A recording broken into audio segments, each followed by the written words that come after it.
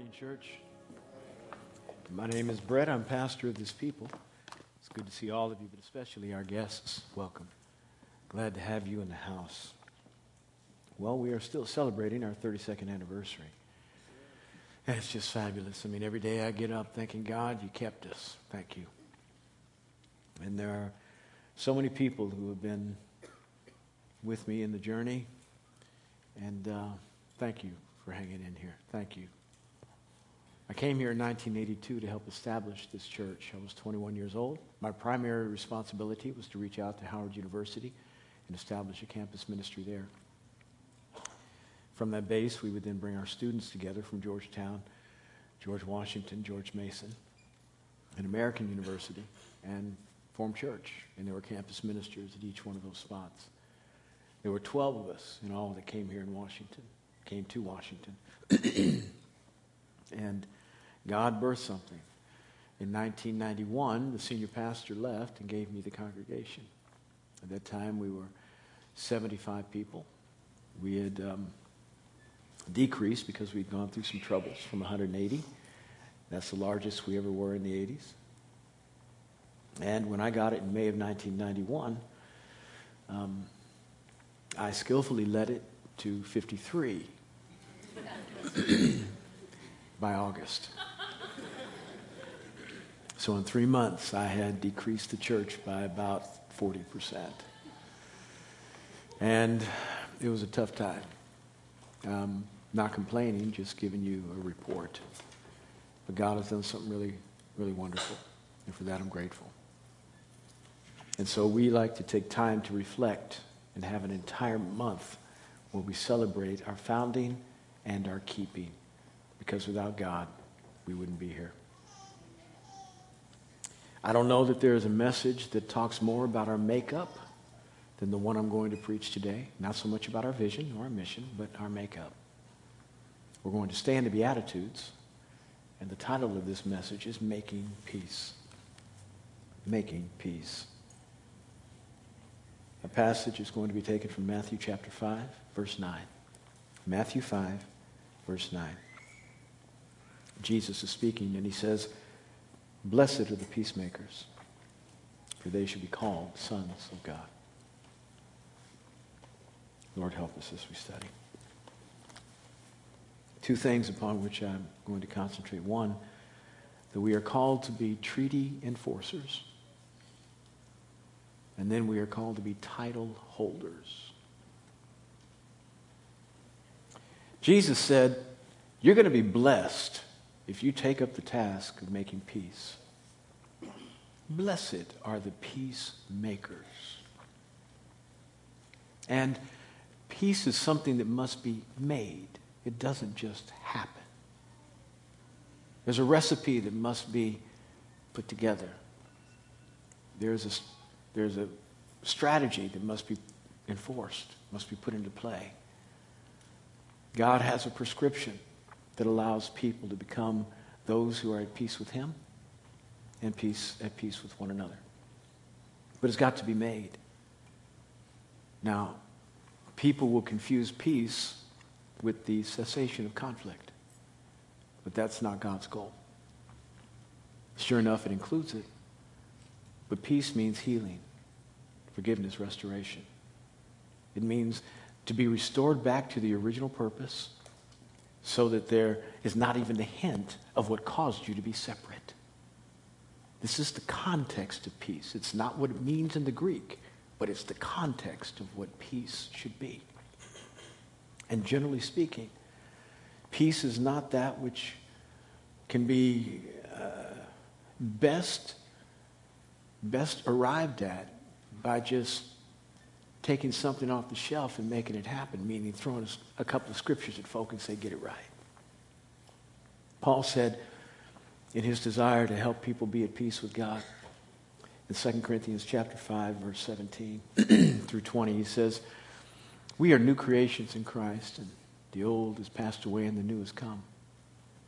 Now all these things are from God, who is reconciling us in Christ and has given to us the ministry of reconciliation, verse 18, verse 19. Namely, that God was in Christ reconciling the world to himself and has committed to us the ministry of reconciliation, not counting men's trespasses against them. Therefore, verse 20, we are ambassadors for Christ, making an appeal as if God were working through us.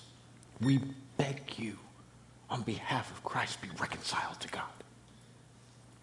Now, Paul had been given a download. He understood that it was his responsibility to minister this gospel to people that knew God not, and to bring them into relationship with him.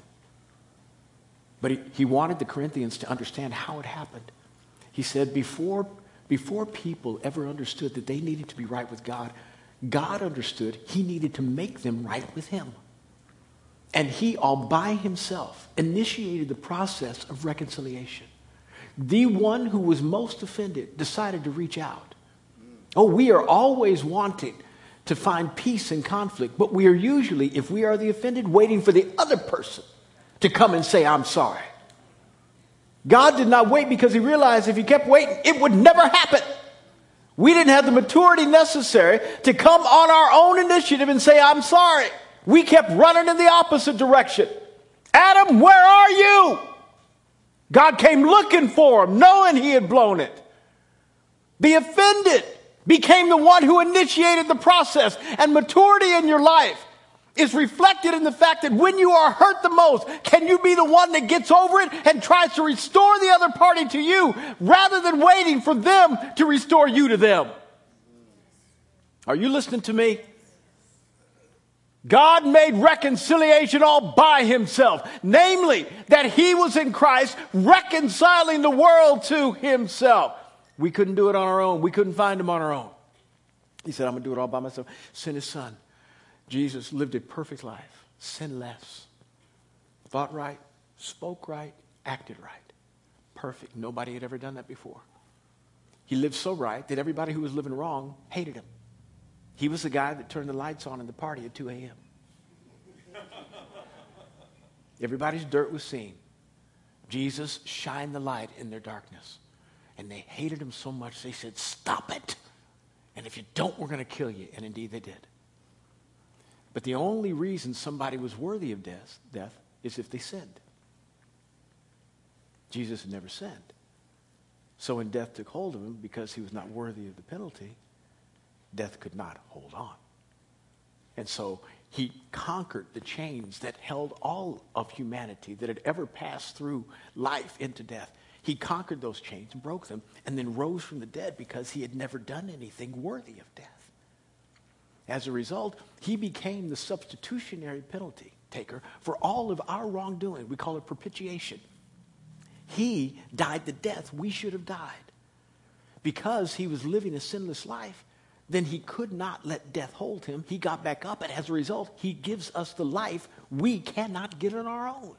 So he takes our death and gives us his life. It is a wonderful exchange. And this is how we become new creations in Christ. We can't recreate ourselves. All the Reformation tactics, all the new behavioral modifications we try to put into play, it doesn't work not to become new creations. We are actually transformed on the inside by accepting what Jesus Christ has done for us on the cross and allowing him to live through us. God decided they can't help themselves, so I will help them. And he came and reconciled us to himself. Now, our job then is to try to figure out how we can deal with this ministry of reconciliation that comes with being right with God. Namely, that God was in Christ reconciling the world to himself, not counting men's trespasses against them, verse 19. And he has given us the word of reconciliation. So when you get reconciled, you immediately get a ministry. You get a word to speak to somebody. Your job is to tell other people about Jesus. You're looking for your ministry? That's it. That's it. Until you get something else more defined, that's what you're supposed to do. And if you get something else more defined, it's in addition to, not in place of. Your job is to minister to people. It's not dependent upon how much you are called, whether you can make a vocation out of ministry. It's just loving folks and doing what God did for you to somebody else. letting them know how he loved them and cared for them and what they need to do to get right. Somebody loved you enough to do it for you. Your job is to get that message out there to somebody else.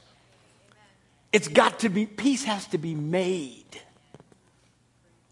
But as I said in the beginning, it's not just made because you take a couple of scriptures off the shelf and then thrust them at somebody. It's got to be a part of you. Now, if anybody could have just thrown some scriptures out and said, be responsible, you're supposed to do this, do it. It could have been Paul because he wrote them. Yes. He wrote 2/3 of the New Testament. If anybody could have just used a few words and say, do what I say, or else, it could have been him. But he says this in verse 20. Therefore, we are ambassadors for Christ, as if God is moving through us on your behalf. We implore you, we beg you, be reconciled to God. Paul throws himself in the message.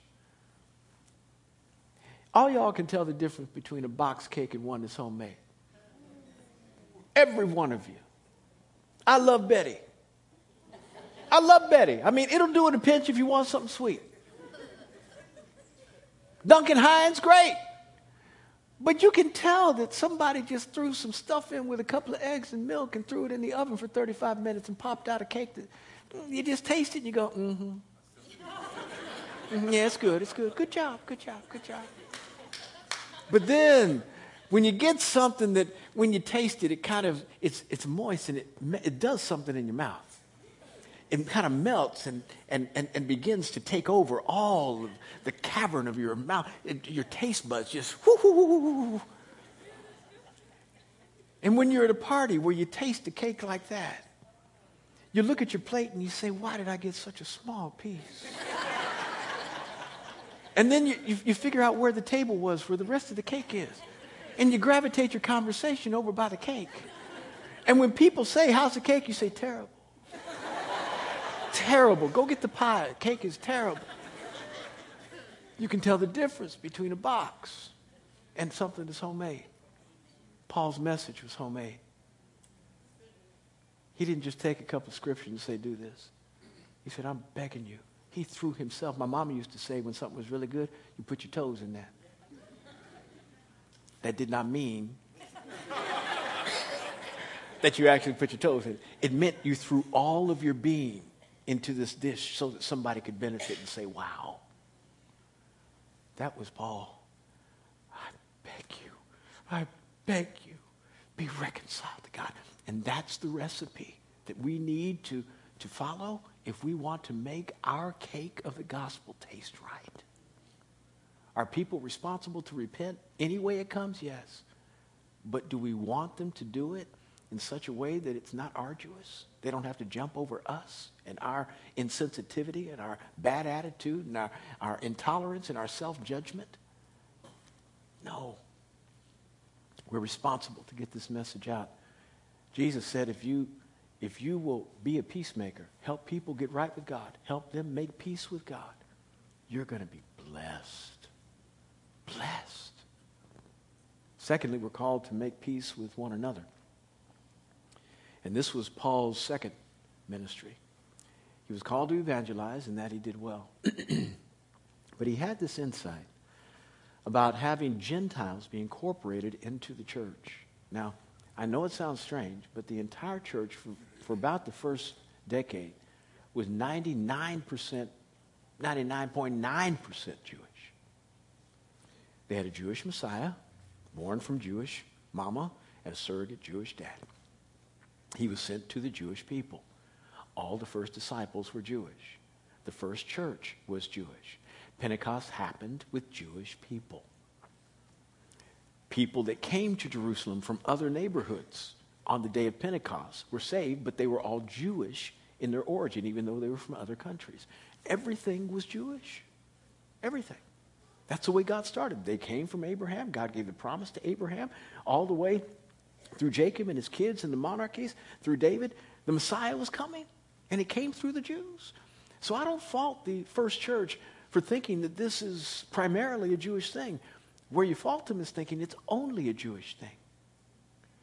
And this is the fault all of us can get into. That when God treats us so well, we begin to think only. We don't think primary. We don't think in addition to. We think God's interested in me because he treats me so well. And that's where the Israelites got into trouble. Rather than primary, they thought only. Paul got the information that we Gentiles were to be incorporated in this. Now, Peter also got the information, but it came hard. It came hard. Peter had been 10 years now, when we see him in Acts chapter 10, 10 years in the church, leading the church in Jerusalem. And he's sitting in a fellow's house, a friend of his, and he goes up on the roof because the guy's a tanner, and a tanner is a guy who cured leather in order to make it into something. Took the animal skins and made it pliable and workable. And you had to use, I always try to keep it PG, but you had to use byproducts of animals to make this happen. So the house smelled nasty. Nasty. So he said, I'm going up on the roof to eat lunch. Literally, that's what happened. I got to get out of here. This smells too bad. So he went up on the roof. And as he was on the roof, all of a sudden, he fell into a trance. And a sheet came out of heaven. And he heard this voice say, get up and eat, boy. And in this sheet, lobster, ribs, shrimp, chitlins. And he said, no, I have never eaten anything unclean, oh God. Now, you're bold when you can tell God no. You're bold when you can tell God. God says eat. He says no. Sheet comes out of the sky, same thing. No, Lord, I've never eaten anything unclean. Third time, say, Lord, no. He says, don't you ever call anything unclean what I call clean. Now, I want you to go out and minister to these Gentiles. Oh, he was whacked upside the theological head.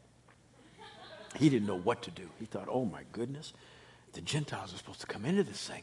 And the Gentiles represent this, us, everybody who's not a Jew. So he finally got it, but by the time he had gotten it, Paul was doing this. He had been on the backside of the Arabian desert ministering to people for a decade, trying to get them right. And he had gotten this information, though he had not yet submitted it to the leaders in Jerusalem because it seemed so strange. And Paul was a Jew, and he wasn't quite sure how he would be received ministering to Gentiles primarily because nobody was ever doing that. He got the information that the Gentiles were to be incorporated. We were to be grafted in as substantively as the Jews. That we weren't second-class citizens. That we were just as equal as they. And this is why he was able to say, in God, in Galatians, there's no Jew or Greek. Ooh, do you know what the Jews thought of that? Wait. You say being a seed of Abraham doesn't matter? What you trying to say? Mad. Pride because of their heritage. But he was saying, listen, God always had in mind the Gentiles. He just tried to work through you Jews first. Always had in mind us. He wanted to reach the world.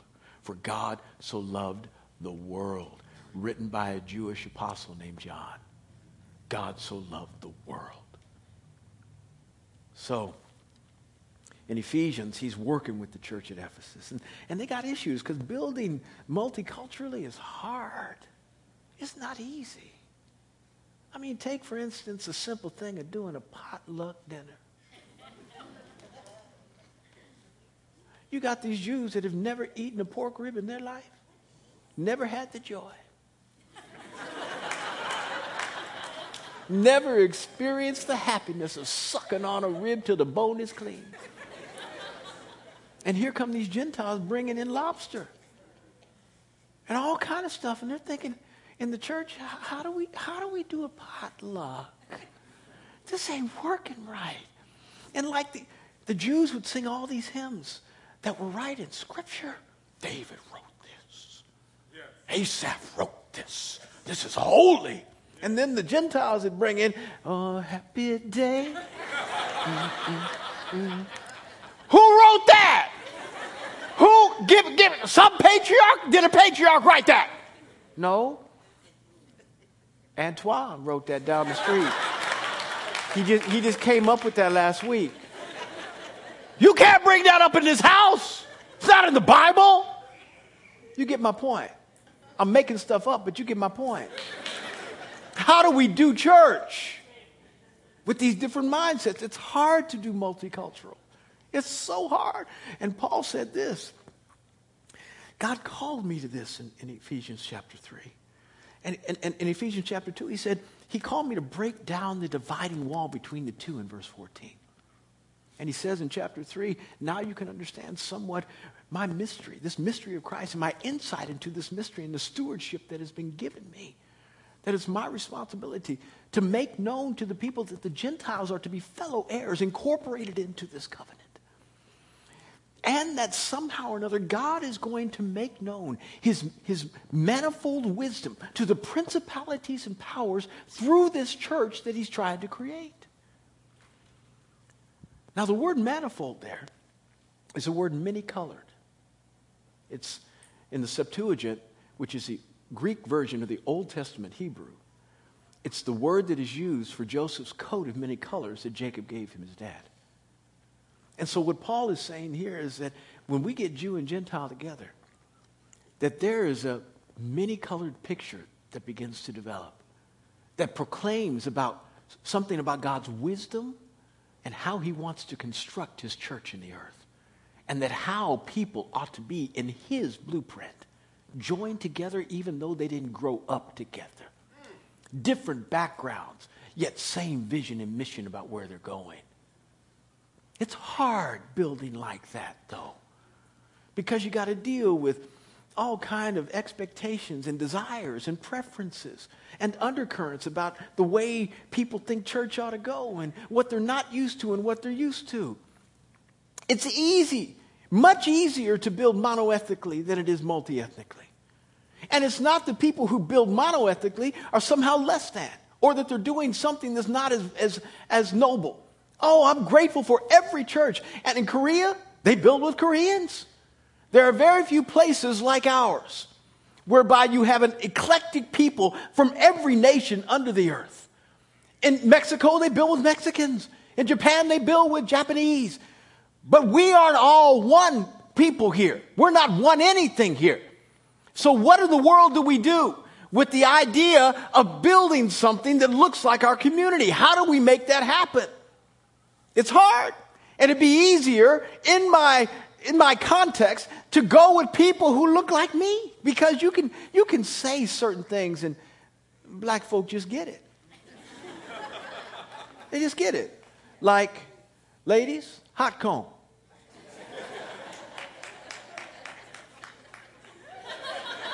Hot comb. Every black woman knows what I'm talking about. Even the black men who never had one put to their head know what I'm talking about. All the white people say, hot comb? What hot comb? What's a hot comb? Hot comb. Before they had curling irons. See, black people have nappy hair. Nappy means it's tight and curly. What is nappy not politically correct? Oh, y'all got mad at me. Goodness gracious. My mama called me nappy-headed every day of my life. Nappy-headed boy. Grow up. All it means is little curls. Little curls, tight curls. That's what black people got. So if you see a person with straight hair, they didn't come out that way. They did something to make it happen. Which is why I'm so appreciative of black women, because they work so hard every day just to get out the house. Just to get out the house. They don't make clothes that fit them. They don't have makeup. I mean, they work hard to get out the house. Hot comb. Before they had curling irons, they'd have these combs that had wooden handles and yet a metal comb, very thick.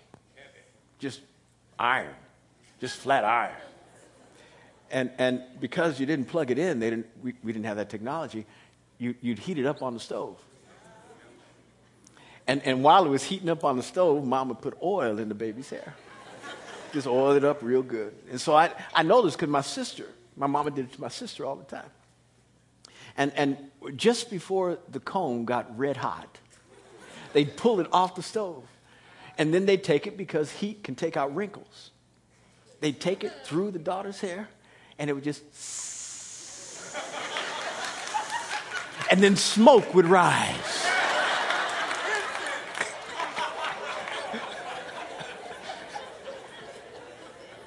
Now, whenever I smell burning hair, it reminds me of home.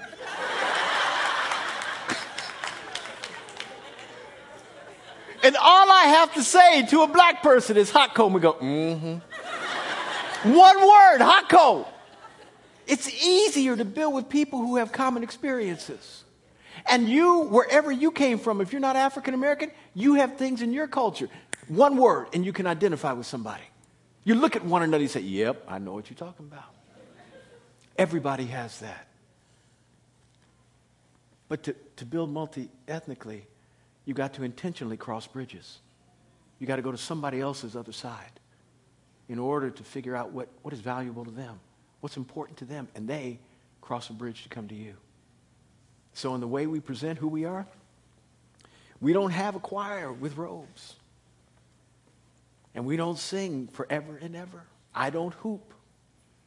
Not talking about basketball. I don't hoop.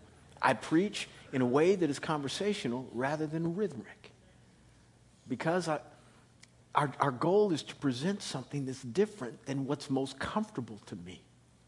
Because I'm called, as Paul was, he says, I have to become everything to everybody that I might win some. I'm called to reach people that are not like me. Paul said, that's my job, to become what I need to be in order to reach people that I normally could not. We intentionally choose to build like this because God has called me. I can't do any other. He put in my heart when we first started this church to ask him for something that looked like heaven rather than me. And so we labor to make sure that whatever we do, it's multi-ethnic in orientation, much like when Jacob had been cheated for 10 years out of his wages by Laban. Laban was his uncle, and Jacob had run from his brother Esau to his uncle Laban because he had no place else to go, and Laban gave him a job, but Laban cheated it out of his wages 10 times for 20 years. And then God gave him a strategy. He said, I'm going to give you some of Laban's flock, but Laban will never give it to you. I'm going to give you the ones he does not want, spotted and speckled sheep. Nobody wanted spotted and speckled sheep because the wool came out gray. You couldn't do much with it. You wanted white wool that could be put into different kinds of colors with dye. But gray wool, nobody wanted. So the spotted and speckled or black sheep, you put over to the side. Not because they were less attractive, but they didn't have any economic benefit. So God said, I'm going to give you all the sheep he doesn't want. Every time you bring your sheep up to the water and have them drink, you take some branches, poplar branches, and you strip them of their bark, and you cut them up, and you plant them at the watering hole. And every time the sheep come to drink, they will look at this variegated colored poplar branch, number of them. And when they walk away, they'll beget spotted and speckled sheep, though they were white. I was a biology major. It doesn't happen like that. It doesn't happen like that. But by the end of a period of time of 3 or 4 mating seasons, Jacob's flock was larger than Laban's. God gave him his due, but he had the strangest looking flock in the world. Thousands of sheep, all of them spotted and speckled. And everybody would say, you did that on purpose? You didn't weed out those genes so you could have some wool you could make something with? Nope, God gave it to me just like that. And we are a strange people. You won't find this many places, especially with a black pastor. You'll find it with a white pastor, but you won't find it much with a black pastor because the distance that a black pastor has to go to appeal to a white audience is much further than a white pastor has to go to appeal to a black audience because black people live in a white world all the time. Did you hear what I said? White people hardly ever venture into a black world. And so we do what we can here, not just to appeal, but to become all things to all men so that when a white person comes in, they don't just say, ooh, that's beautiful. That is wonderful. That's exciting the way black people worship. Ooh, it's just so nice. It's exciting. It's vibrant and they're loud and rhythmic and ooh, it's great. And they're excited about it, but they go home. There's got to be something about our expression that says you can stay. You can call this little black man your pastor. We work hard at that. So when you see here, when you come to this watering hole, you see spotted and speckled branches that allow you to believe you can actually produce what you're not. We work hard.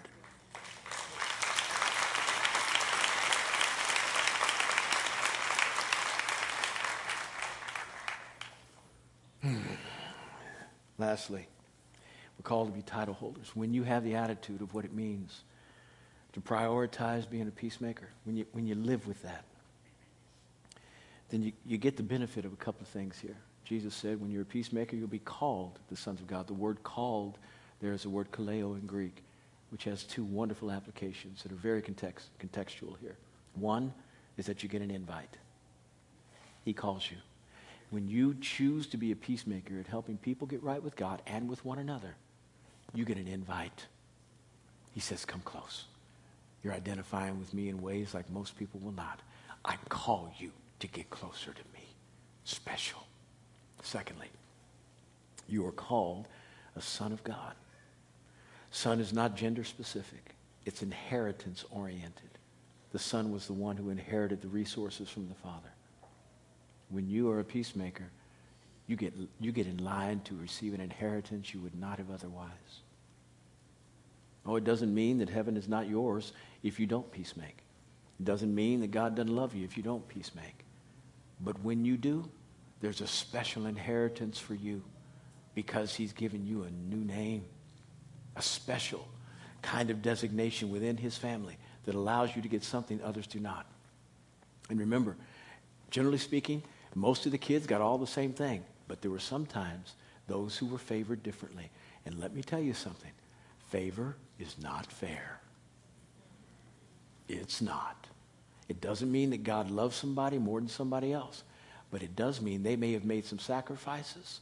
They may have done some things that allow them the privilege of coming into an inheritance different than everybody else. Favor is not fair. It's just not fair. And I want to get as much unfairness as possible. As much unfairness as possible.